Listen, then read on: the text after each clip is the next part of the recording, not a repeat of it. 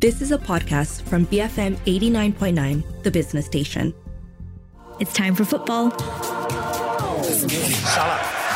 Escape Cancelo. Oh, it's brilliant from Mo Salah. And still, Salah. Oh, sensational! Absolutely sensational! Just for Kicks on BFM 89.9. Yes, hello and welcome to Just for Kicks. We have an absolutely packed program today, and let me introduce you to our three pundits first. We have Des Corkill, who has not got VAR to complain about this week. I've already got withdrawal symptoms, so you're going to have to give me something controversial instead. What will we talk about? Kishan Sundaresan. It's been a while since I've heard Des ranting about the VAR. It's good to be back. Not for me, it isn't. And Asran Rosain. Unfortunately, it's a break from Liverpool, and it's international to look forward to this weekend. Oh, God, Liverpool fans, they're the worst. And the pack programme, we're going to be going through Euro qualifiers. We're going to look at the Saudi transfer deadline that just happened, what did happen, what did not happen. And finally, we're going to talk a lot more about Malaysian football than we normally do. We're going to dedicate 2 parts to Malaysian football. I'm very excited. I'm going to learn a lot, I think, because who knows more about Malaysian football, well, in my life, than these three in front of me. So let's start off with, I never thought that I would ask this question, Des. What happened in the Saudi transfer deadline day? Isn't it remarkable? Well, it's what didn't happen, I think that's the big story. Demarai Gray went from Everton to join Al Ettifaq, so he's alongside Steven Gerrard, Jordan Henderson and co. But Mohamed Salah stayed at Liverpool, and Liverpool were offered ridiculous amounts of money, a world record amount of money. And that is a statement about Salah and what a good guy everybody says he is, and that kind of says, wow, yes, he's very well paid anyway. I wouldn't worry about him. Yeah. 350,000 a week already, yeah. So he doesn't have to worry. But he's staying with Liverpool for how long? I'm not sure. But what a statement, and it proves that in some cases money isn't the be all and end all. And it was great. I'm really up for that. Azran, are you a happy man? Absolutely chuffed. As I said, I don't think his value will depreciate next season. So another year where he has a go at the title, hopefully challenge for the title at least, and let's see from there. Okay, and so Kishna, Jordan Henderson, he went. Coutinho, there's a name I haven't said for a long time. Yeah. I don't even know where he is now. He's at Villa. I think Alston Villa. Al Villa. No, Aston Villa. There was a lot of expectations on him going. I genuinely thought he would have gone because I think within the Villa team, there's at least a couple of players ahead of him in the pecking order in the position that he primarily likes to operate. The only good thing, I say good, but it's only for Coutinho, is the fact that Buendia is out with an ACL injury, which means that if at some point they need someone to occupy that role behind the striker, and if Coutinho can justify himself, then probably he could stand a chance. I think there was some real manipulation going on there, though, because Coutinho went to Saudi Arabia for a medical reason, just at the time when all the talk is coming of this transfer talk, and people picked it up. I think people are picking up things that shouldn't be picked up, left, right and centre, and Coutinho is one example. The mainstream press, in response to social media, are now getting more and more and more extreme, trying to get the clickbait going more and more, and Coutinho, I think, is possibly one example of that. Really? Medical tourism in Saudi Arabia? Not medical. He's got an injury, but there's very good doctors in the UK. There's Aston Villa on short. There's very good doctors in the States, but he happened to go to a Saudi place to get his treatment. But there was documented interest, even, not just from Saudi, but from Qatar and a few other leagues as well over the last 12 to 18 months or so. Okay. Well, I guess from here on in, we will be checking in with the Saudi deadline day situations from... It'll still be between Al Hilal and Al Ittihad. It has been for years. Yeah. There's Al Nasser in the mix now. But did I dream? Did I dream it? I saw something like Mbappe being offered $1 billion. There was a big money offer from, I think it was Al Hilal before they went in for Neymar. There was I think it was a 300 million pounds bid, and wages that would see him earn up to $1 billion over the span of a year, something along those lines. It's too early for that guy to retire. It really is. That's a good league. It was a good league beforehand. It's an even better league now. Yeah. Al Hilal are the Asian champions. It's a good league. And I'll just tell you this. I know everyone is talking about the fresh faces that have entered the league, but honestly, if you want one player to look at, forget about the fresh faces. There is a Moroccan striker there by the name of Abdelrazak Hamdallah who plays for Al Ittihad. He has been the main man over the last few years. He's ridiculously good. And he's one of those guys that I've just been surprised that why no European clubs have picked him up. But he is a real superstar and he's still scoring goals as well now. Okay, I got to jump straight ahead now to Euro qualifiers. And before we take the break, we're going to do one group, Group C, which is England's group. And I do this because, well, you know, we do a lot of talk about the English Premier League. So they are top of the group at the moment with 12 points, having played 4. They're going to be playing Ukraine in Poland over the weekend. Also in the group, Italy on 3 points, but they do have 2 games in hand. There's North Macedonia and Malta. Italy about to play North Macedonia. I asked the question of Asran the other day. I'm going to ask it of you now, Kish. Italy, could they fail to qualify again? I mean, that's obviously the fear within the Italian camp. I don't know what to say about this. Yes, obviously, there's still time. They can still turn around things. I like Spalletti a lot for the work that he has done with Napoli last year. But more importantly, within the team, I think there is a changing of guards at the moment. You know, the old faces are slowly being phased out and, you know, bright young talents being introduced. Wilfred Nonto of Leeds, he's really exciting. But the one that excites me the most is the player with he was born and raised completely in Argentina but has Italian blood, Matteo Retegui. He's part of the squad. He's now playing his football in Serie A with Genoa as well. So he seems pretty exciting up front. I'm not ruling them out yet. I think they're still in with. But they don't scare you anymore, do they? They don't as much, yeah. But I think this game against North Macedonia, I know they were shocked the last time around in qualifying with the same team. So that game, if they can manage to steer through North Macedonia, they should be the ones with England to qualify. That's a big goal. Yeah, well, I've left no time at all, so I'm going to do England. We will do England when we come back in a moment from a short break here on Just for Kicks, BFM 89.9. More football when we come back. Just for Kicks, BFM 89.9. Just for Kicks on BFM 89.9. And we're back with me, Cam, and Des, and Kish, and Asran. And now let's do England, for goodness sakes. We have to. I want to. So England, Asran, it's all about, has Gareth Southgate evolved? Has he been taking the handbrake off? But, I mean, they qualify. They always do. Should we expect any excitement out of them? Yeah, I think somehow the momentum or the excitement is getting less and less. So people are questioning his selections, of course. The fact that he selected both Calvin Phillips as well as Harry Maguire, even though up until last weekend they didn't have a single minute of league football to them, sort of surprised a lot of people. Obviously, over the weekend they did play a combined, 30 minutes between two of them, including, I would say, a bit of a, if I can put it, a horror show from Harry Maguire. But yet again, I think he's kept to his trusted players. The thing about England is they always do well. So recently, especially Southgate has got an impeccable record when it comes to qualifying. So you can see that. And I still continue to believe that he will. There's games against Ukraine, in Poland. I think they will still go through.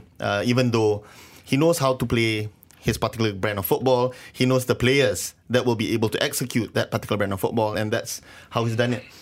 Obviously, people are complaining why James Ward-Prowse isn't selected and whatnot, and why is Trent Alexander-Arnold selected as a midfielder, even though he's essentially a defender for Liverpool. So these are all the questions that people are asking, because I think the excitement is a bit lost. I think probably the only thing that can save him is definitely winning a trophy in one of the major championships. Yeah. Well, we'll come back to England over the coming weeks and months to come as they continue their inexorable journey to winning the Euros next time round. No one's no one's with me on They'll this be one. they'll be competitive. I've got to pick up on Hazran. What did Harry Maguire do wrong against? I was about to ask that too. What the heck did he? This is one of the agendas that is picked up by somewhere, and it permeates around the world. What did he do? Absolutely nothing wrong. It was Johnny Evans who fluffed it, not Harry Maguire. Okay. And Johnny Evans was held off for one goal, and he's that, one yeah. against two for the second. Yeah. So they you did can't nothing pick up wrong. those agendas, Hazran. I wouldn't. Okay, I'll correct myself. I just think he's a horrible player. No, stand up yourself, Azran. Okay, that's okay. That's all right, That's right? something. No, it's an Wow. opinion, but Yeah, it's a. Yeah, but I don't think he deserves to be called up for England. I mean, I think Who's better? Who's a better English centre back? That's a good question. Silence. I Silence. don't. Dead air is not good I- on radio. No one can think of anything. I mean, if you go through the list, I think there are informed centre backs.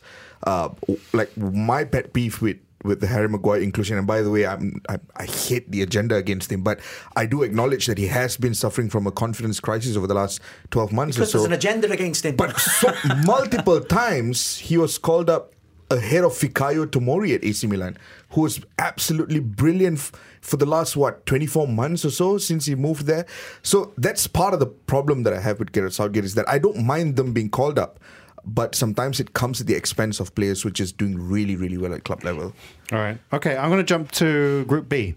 Group B is France on the top at the moment, and on 15, Netherlands on 6, Greece on 6, Republic of Ireland 3, and Gibraltar, plucky Gibraltar, on 0. So, France, Des, European champions? Again, very competitive, but looking good. They're rebuilding. Tremaine's goal yesterday against Republic of Ireland was top draw. Any team with Mbappe will be a constant threat. Griezmann is still producing the goods, and he's reinvented himself just before the last World Cup, Griezmann, and he's carried on that form. Defensively, they look good. I like Maignan in goal. I think he's really, really strong, commanding. So all the building blocks are there for France, and they have this depth of talent that they can just keep on calling. And they're young, huh? All of them are young. So we've got the Hernandez brothers. I mean, Theo Hernandez is a different level attacking fullback altogether. And Lucas Hernandez is as long as he's fit. Obviously, he was unlucky to be injured during the World Cup, but he's got the experience. They've got the experience. They've got the top level because they all play for big clubs. Well, I honestly, personally, I think they've got the world at their feet at this point of time. Remember us having this conversation on Monday about which leagues we really enjoy watching besides. And one of the reasons we had a conversation about League A is because it's just one of those leagues that never shies away from giving young players opportunity to feature week in, week out. And that's where a lot of these young French boys get their baptism of fire. Kefren Thuram in midfield, Marcus Thuram up front. You look at the Bundesliga as well, where some of the brightest young players all came from the French league, and that's forming this unlimited supply of young talents coming through the system for the French national team. And that same story used to happen for the Dutch, but that supply seems to be drying up. I mean, I don't know. I haven't seen those great superstars of yesteryear. The Dutch are still competitive. Competitive? I remember they're a smaller nation. They're a tiny nation. They've massively overachieved. So if you're thinking the Cruyff era, 74, 78, they made the World Cup final not long ago. Bergkamps and They'll be competitive. Cody Gakpo scored again. He's part of a new breed of players. They'll be competitive. One of the most exciting young players in world football right now is Dutch, Xavi Simons, who plays for RB Leipzig, and he's really ridiculously good in the start of the Bundesliga season so far. So the talent is there. Yeah, but I think about the Eredivisie, I don't think there's a lot of investment that's being put in the Eredivisie at this point of time. So I probably, compared to the French league, at least you've got a major investor in PSG, and that's a lot of, that sort of builds TV revenue and everything else. In the Eredivisie, unfortunately, that money is all gone. They are really up to developing their talents through the academy and shipping them off. Would be interesting to see an Ajax get the kind of money that Paris Saint-Germain got, because I think they'd use it better. They'd use it in a football manner rather than in a marketing manner as PSG did. Correct. It's a shame though now, because Ajax now has to buy players, because most of the really exciting young players is left. They get sold. So they are up to buying sort of second level European players now. Right. So England will meet either the Dutch or the French in the semi-finals.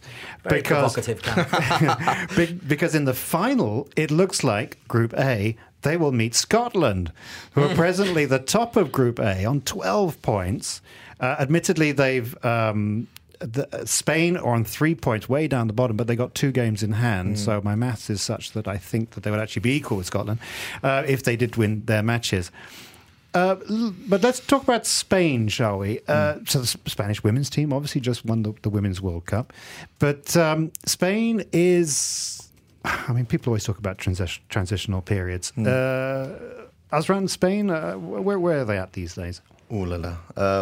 That's if we're talking about France.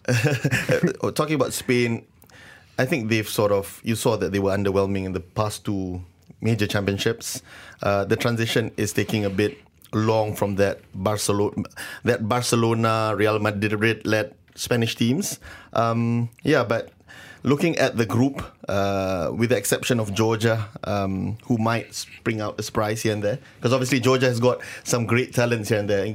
Besides Maradona, they've got a couple more good midfielders. The goalkeeper, Valencia, I can't remember his name. Goalkeeper who just got signed with Valencia. So maybe Georgia is a team that can spring a couple of surprises. So starting from this Saturday, where Georgia plays Spain in Tbilisi. Okay. And Des, Scotland. High-flying Scotland. And if they get a victory over Cyprus, which is a possibility, they'll be 5 out of 5. And that would be enough, wouldn't it? That's well on the way to getting there. They're a decent team. The manager has put together a group of unremarkable players and made them a cohesive unit. Steve Clarke has done a terrific job because they don't have superstars, but everybody seems to know what they're meant to do in that group. Whether they play 3 at the back, which they have done a lot, or 4 at the back. They've got somebody in McGinn who loves playing for Scotland, and Robertson. They just love playing for Scotland. Those up front who shouldn't be anywhere near an international game, they work their socks off. It's proper underdog stuff, this from Scotland. It's the only team in which McTominay has made sense.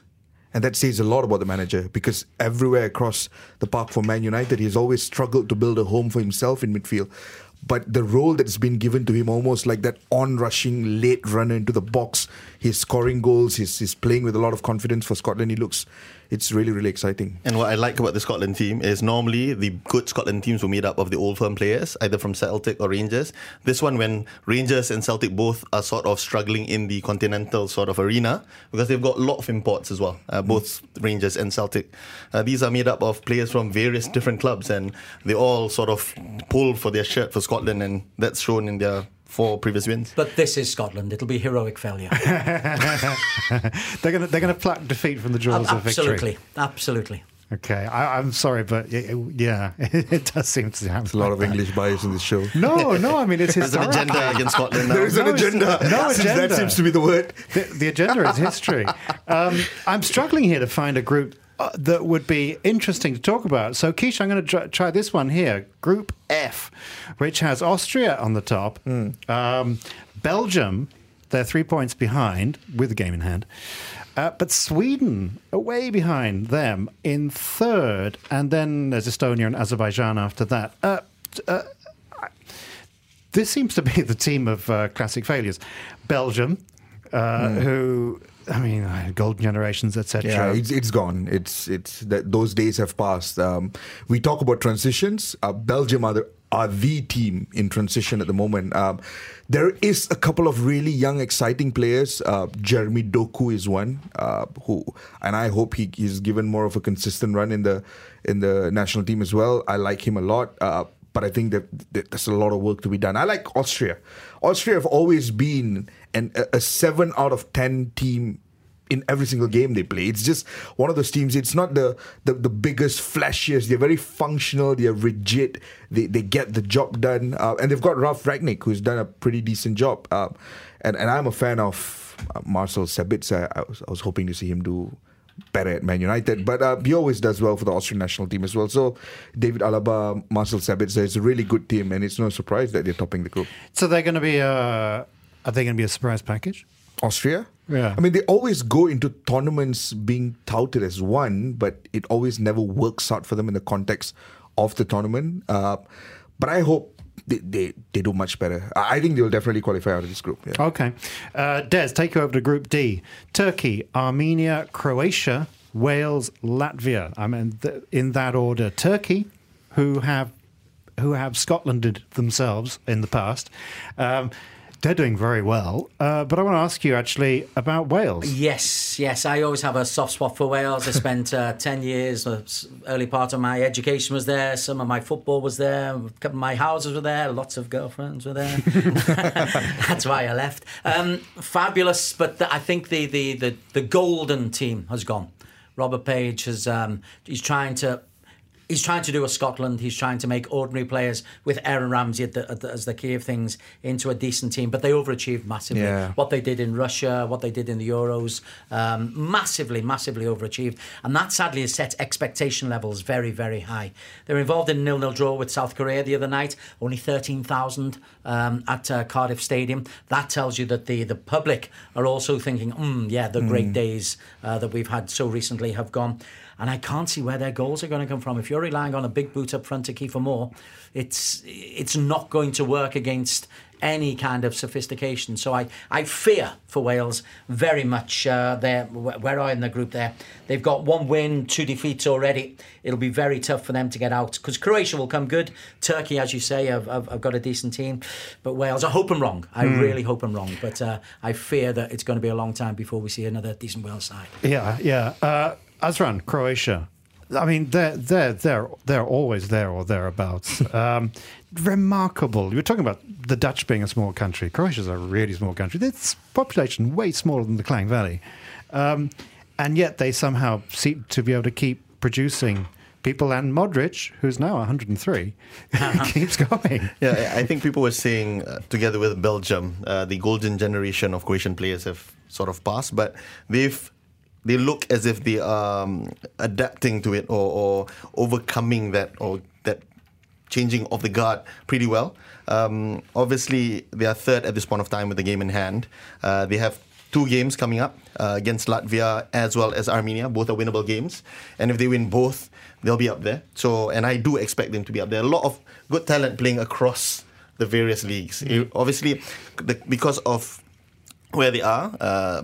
Previously, a lot of their players used to play in the Serie A, but now you see a lot of their players playing everywhere around the whole big league. So, again, even though people were talking about the passing of the guard or the transition period, but again, I do still see them, even in fact, challenging Turkey for the top spot at the end of the I once asked Bojan Hoda, why he thought, because he's Croatian obviously, why he thought Croatia was so good at football.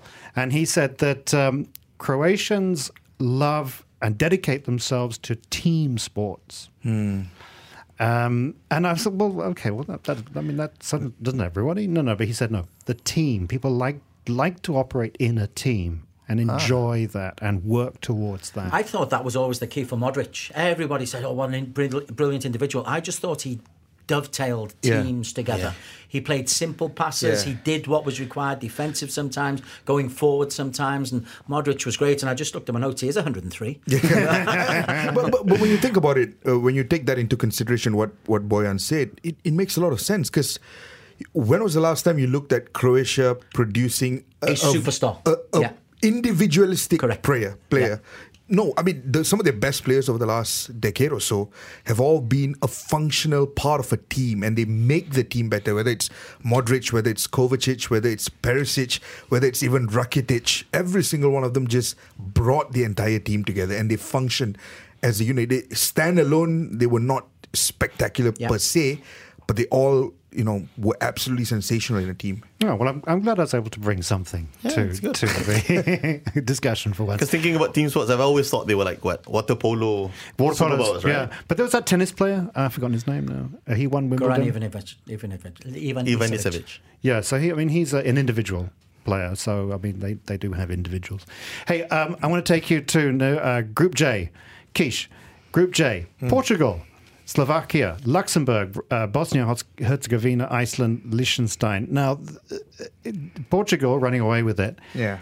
That young man, Cristiano Ronaldo, somebody, I can't remember who it was, said, was it you, Azran, said that he was going to be given a testimony. It was you, wasn't it? It was me. It was you, Azran. You said ages ago he'd be given a testimonial international and then that'd be that. He's still there. Still there. It's crazy at the rate at which he's scoring. I mean, there is an argument to be made about this Portugal side fully getting out their absolute quality without Ronaldo. I think, like, for example, there are certain talents in there that I feel would benefit from not having Ronaldo up front, like João Felix, who, loves to be a free roaming player. But when you have João Felix, you can't have two luxury players in a team. You got to give that luxury to Ronaldo and make sure everyone else doubles up so that he can score those big goals. But it's not an argument against Ronaldo, because he's still delivering the goods, whether it's in the Saudi Pro League or whether it's for the national team. And I think at this point, as far as Roberto Martinez is concerned, I think if you remove Ronaldo out of the team, it's a huge pressure on your shoulders as well. So he's going to play Ronaldo. And as long as it's working for them, and the qualifiers it is, but as long as it's working for them, then it's great. But there needs to be a discussion at some point as to how you bring out the best in some of the other players, like whether it's Felix, whether it's Bernardo Silva, whether it's Bruno Fernandes as well. Rafael Leao as well, yeah. I would have to take that back because Ronaldo has taken care of himself really, really well. So moving to Saudi Arabian League probably was a blessing in disguise for him, because that put a bit less pressure on him physically and mentally, and he's able to still deliver for Portugal. I mean, I'm really shocked that he's 101 now. Actually, he is older than Modric. He's 38. Yeah. Just look at this. I didn't realise he had 200 international caps. Yeah, Gee whiz, that's incredible. Yeah. 123 goals, just phenomenal. What an athlete. What surprises me, though, is Roberto Martinez. I swear, he could fail with Portugal and then he'll get the France job. Yeah. Bit harsh. Des, going to give you half a minute. Germany. Okay. Half a minute on Germany seems unfair. Well, is it? Where are they now? Struggling. I mean, they'll be hosting, so they've got an opportunity to get themselves back. Domestically, Bayern will be the basis around everything they do, but they haven't got a natural goal scorer. The fact that Harry Kane has got to go to Bayern Munich, I know they had Lewandowski, they'll be competitive. You've got me cold. I haven't done a lot of research on them because they're not on the list. But they will be competitive because this is Germany and they're at home and their club sides are competitive. But I don't know whether they've got that X factor anymore. I don't know who their next Muller is. I don't know who their great wingers. Gnabry is good, but he's not going to be your top-class striker, is he? So competitive semi-finals, but to beat England on penalties in the semi-finals. Where have we seen that one? Okay. A shudder of fear when you said that, Des. So we're going to move on, and in a moment we're going to come back and we're going to talk Malaysia football here on Just for Kicks on BFM 89.9. More football when we come back. Just for Kicks, BFM 89.9. Just for Kicks on BFM 89.9. Wow, very appropriate patriotic song there, because we're going straight into Malaysian football here on Just for Kicks with me and Des Corkill and Kishnan Sundaresan and Azran Rosain. And so we start with the national game. We're going to talk about the national team. They're involved in many different competitions, and I'm very confused by all these different competitions. But there was a 2-2 draw against Syria. And the three of you were coming in very excited, saying how well they played. Let's start with, first of all, let's get a sense of all the different competitions. Des, what are the different competitions? Okay, so they're on a tour of China at the moment, where they played Syria in neutral China, and they've got a game against China tomorrow on Astro Arena, live, 7 o'clock, English commentary. Oh, who's that? as well as Malay. So, and then that's kind of a build-up. It's all a build-up towards the Asian Cup next January, where Malaysia are in a group with Jordan, Bahrain and South Korea. So all of this is a build-up. So after that, they've then got the Merdeka tournament, where they're playing India in the first games, and then the winner of the match between Tajikistan and Palestine. That's in October, also on Astro Arena with English commentary available. Then they go into World Cup and Asia Cup qualifiers. They're both the same. They're all knotted together, the qualifiers. And there's a game likely against Chinese Taipei, and who's the other?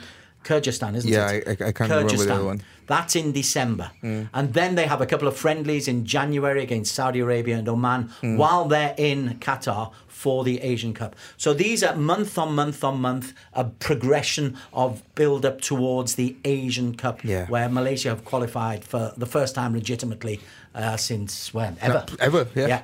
And Malaysia have got a genuine chance, I think all three of us think this, of getting out the group and making it to the knockout stage. Which would require winning against South Korea?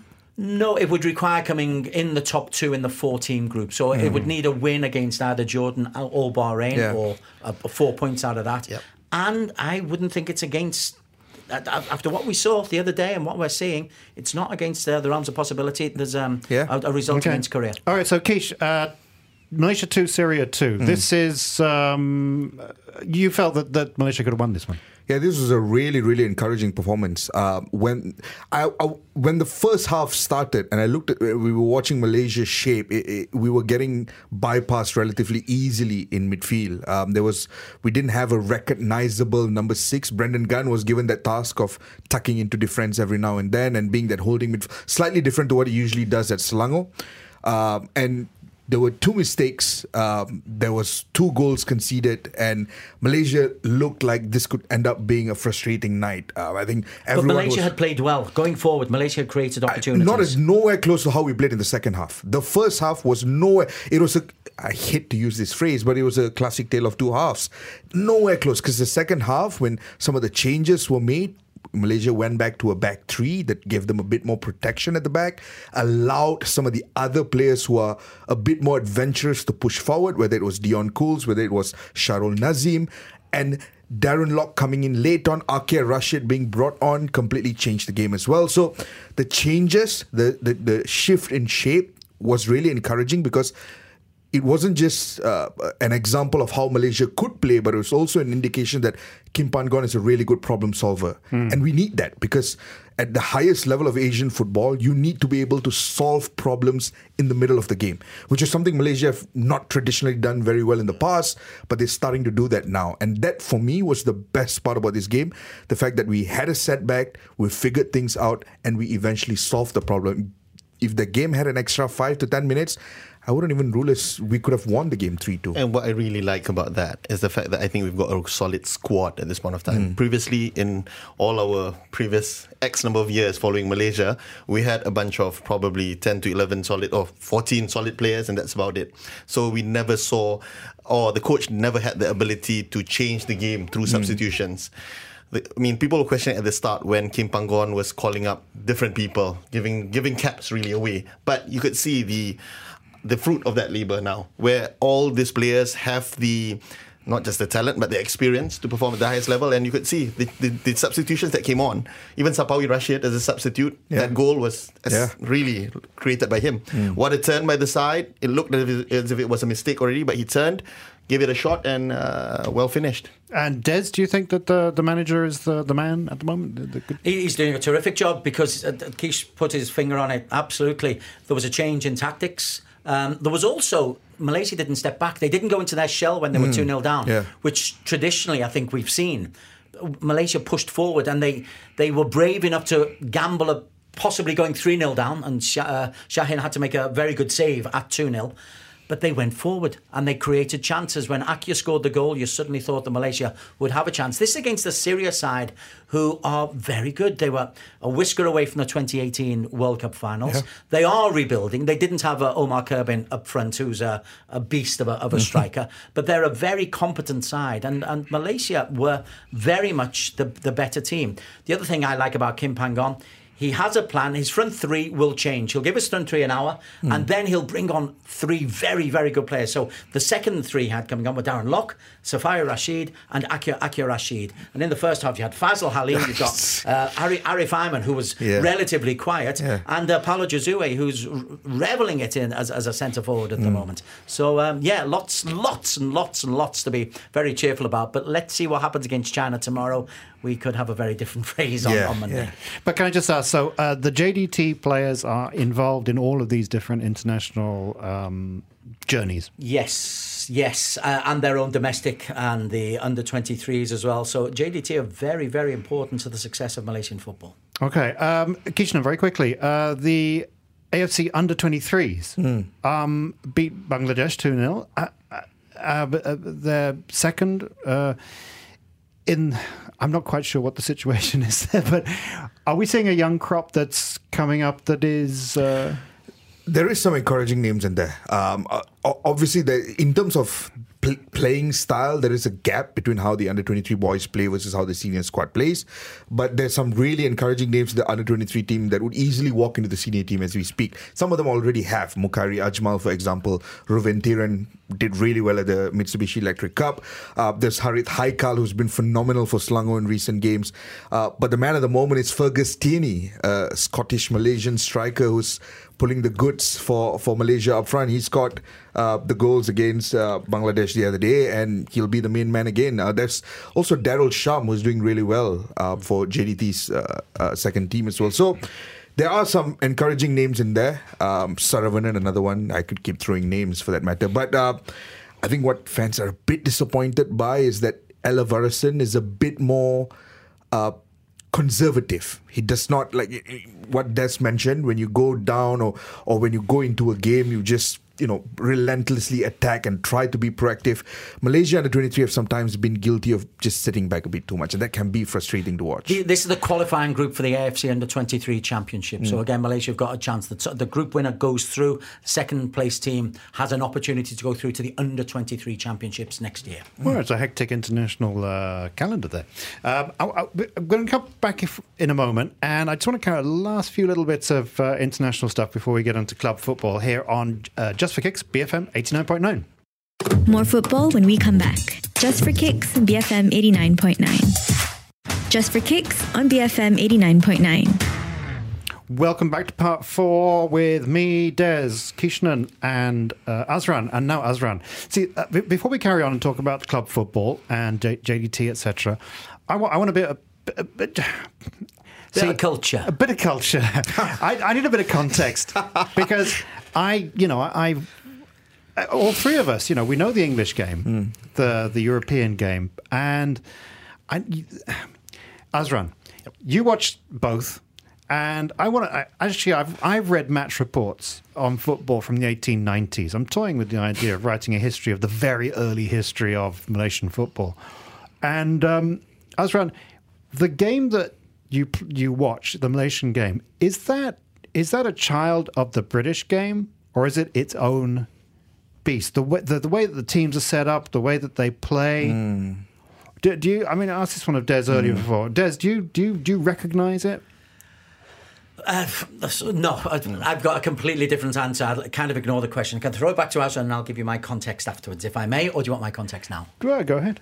Okay, my context now is one of the frustrations I've had with Malaysian football and Southeast Asian football is the lack of depth.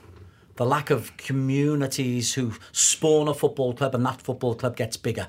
That's what really happened in the West and in Europe and in Britain. And in South America. And in South America. A football club would grow organically, would become popular, would get fans, and they would then join the league. There isn't that depth in Malaysia. There was this debate on social media recently where a lot of hardcore members of the Ultras Malaya and generally ardent Malaysian fans whom I've got all the respect in the world for, but they were coming out and saying stuff like, Malaysians prefer to support English Premier League clubs and support your own local team. Why don't you go and support your own local team? There are no local teams. No, but that's my point, right? Yeah, absolutely. A person who lives in Slim River, for example, his closest team is Perak, which is an hour and a half away. And how do you build that community association? And my biggest problem with trying to encourage people to watch local football is that it's almost always cloaked in sarcasm and demand and expectation, instead of trying to see what the club can do for the fans, what the club can offer for the fans, what the club can do for the community. I don't want to go on because this conversation will take days to complete, but the very structure in itself has an issue. Yeah.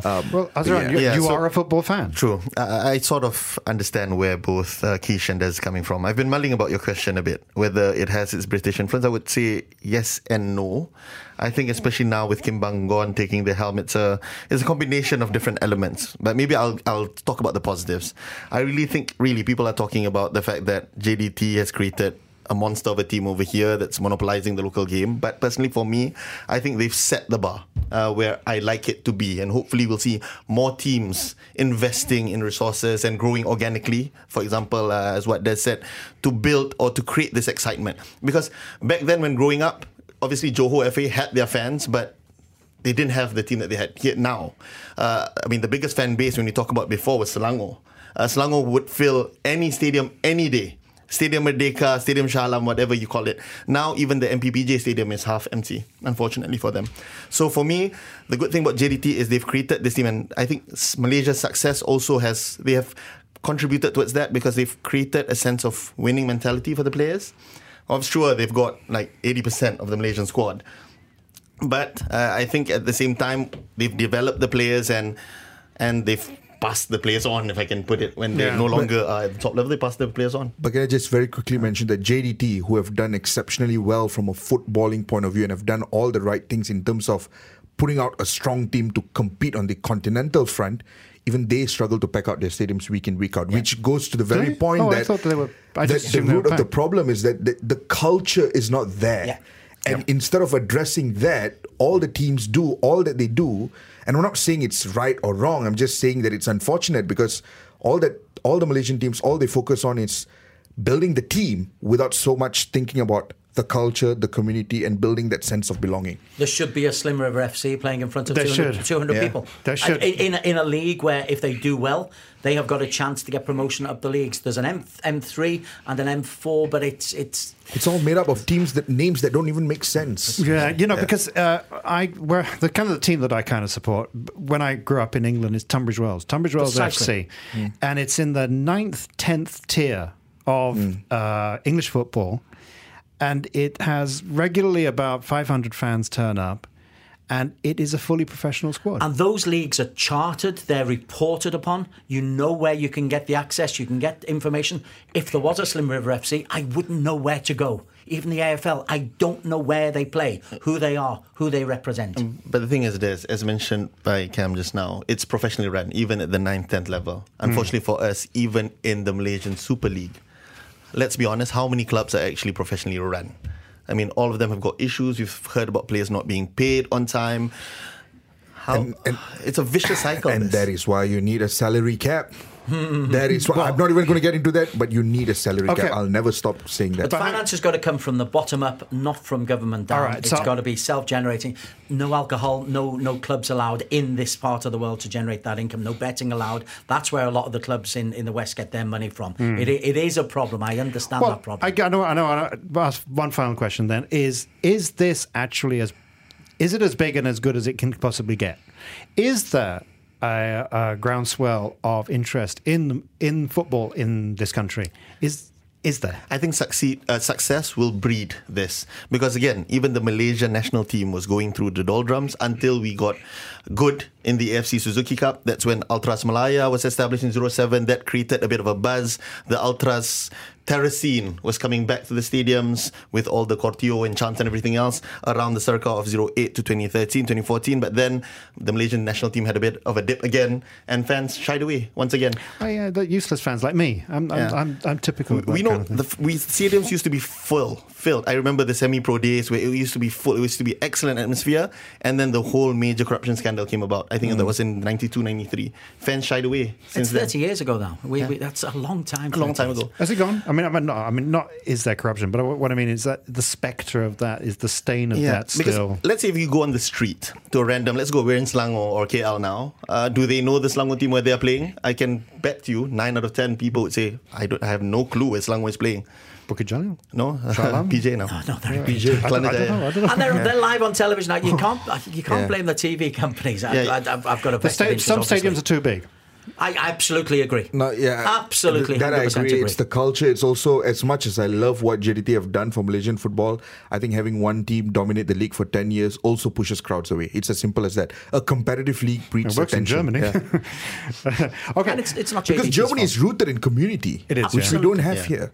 It is. Yes. Okay, so let's talk about the most successful and popular team in the country. Des, JDT, they're on a journey. What journey are they on? Well, they are a real feel-good factor team. They missed out the 100% opportunity, as we discussed, by drawing in a thrilling game with Kedah. Yeah.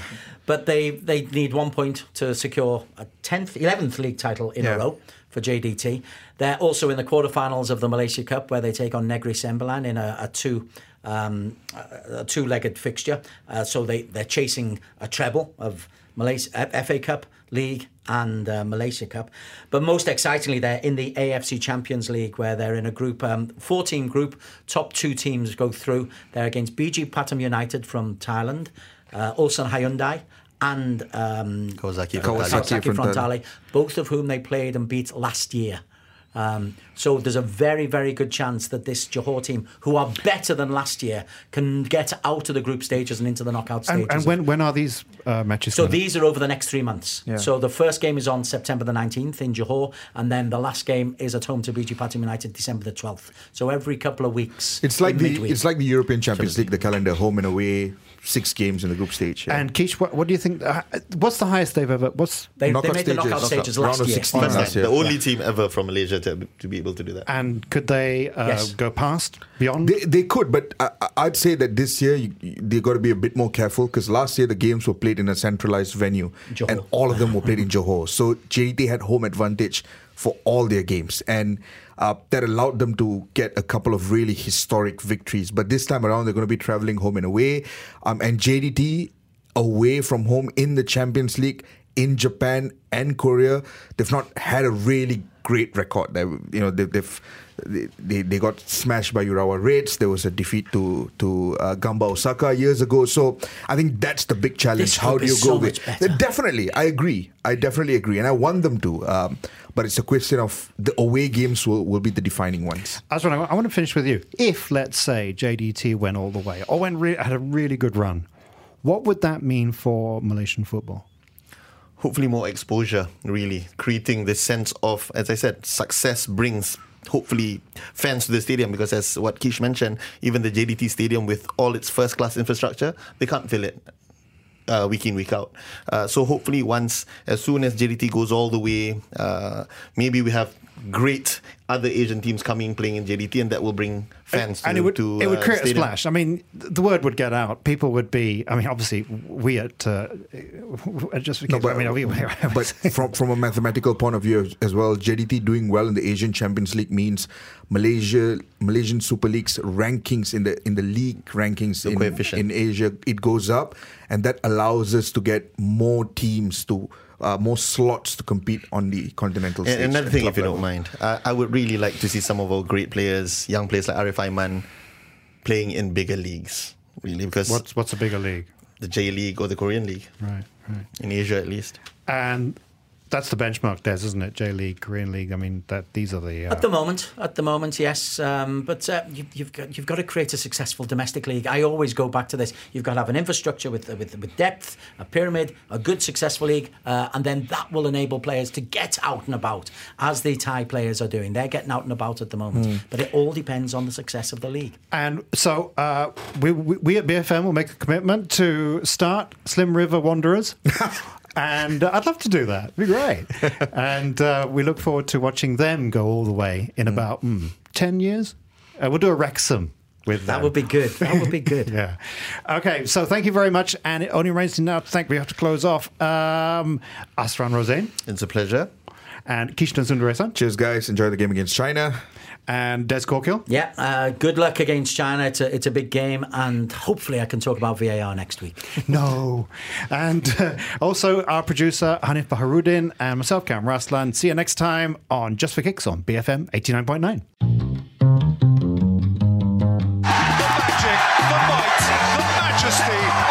Manchester City, champions 2022. For more football, tune in Mondays and Fridays at 8 p.m. Just for Kicks on BFM 89.9. You have been listening to a podcast from BFM 89.9, the business station. For more stories of the same kind, download the BFM app.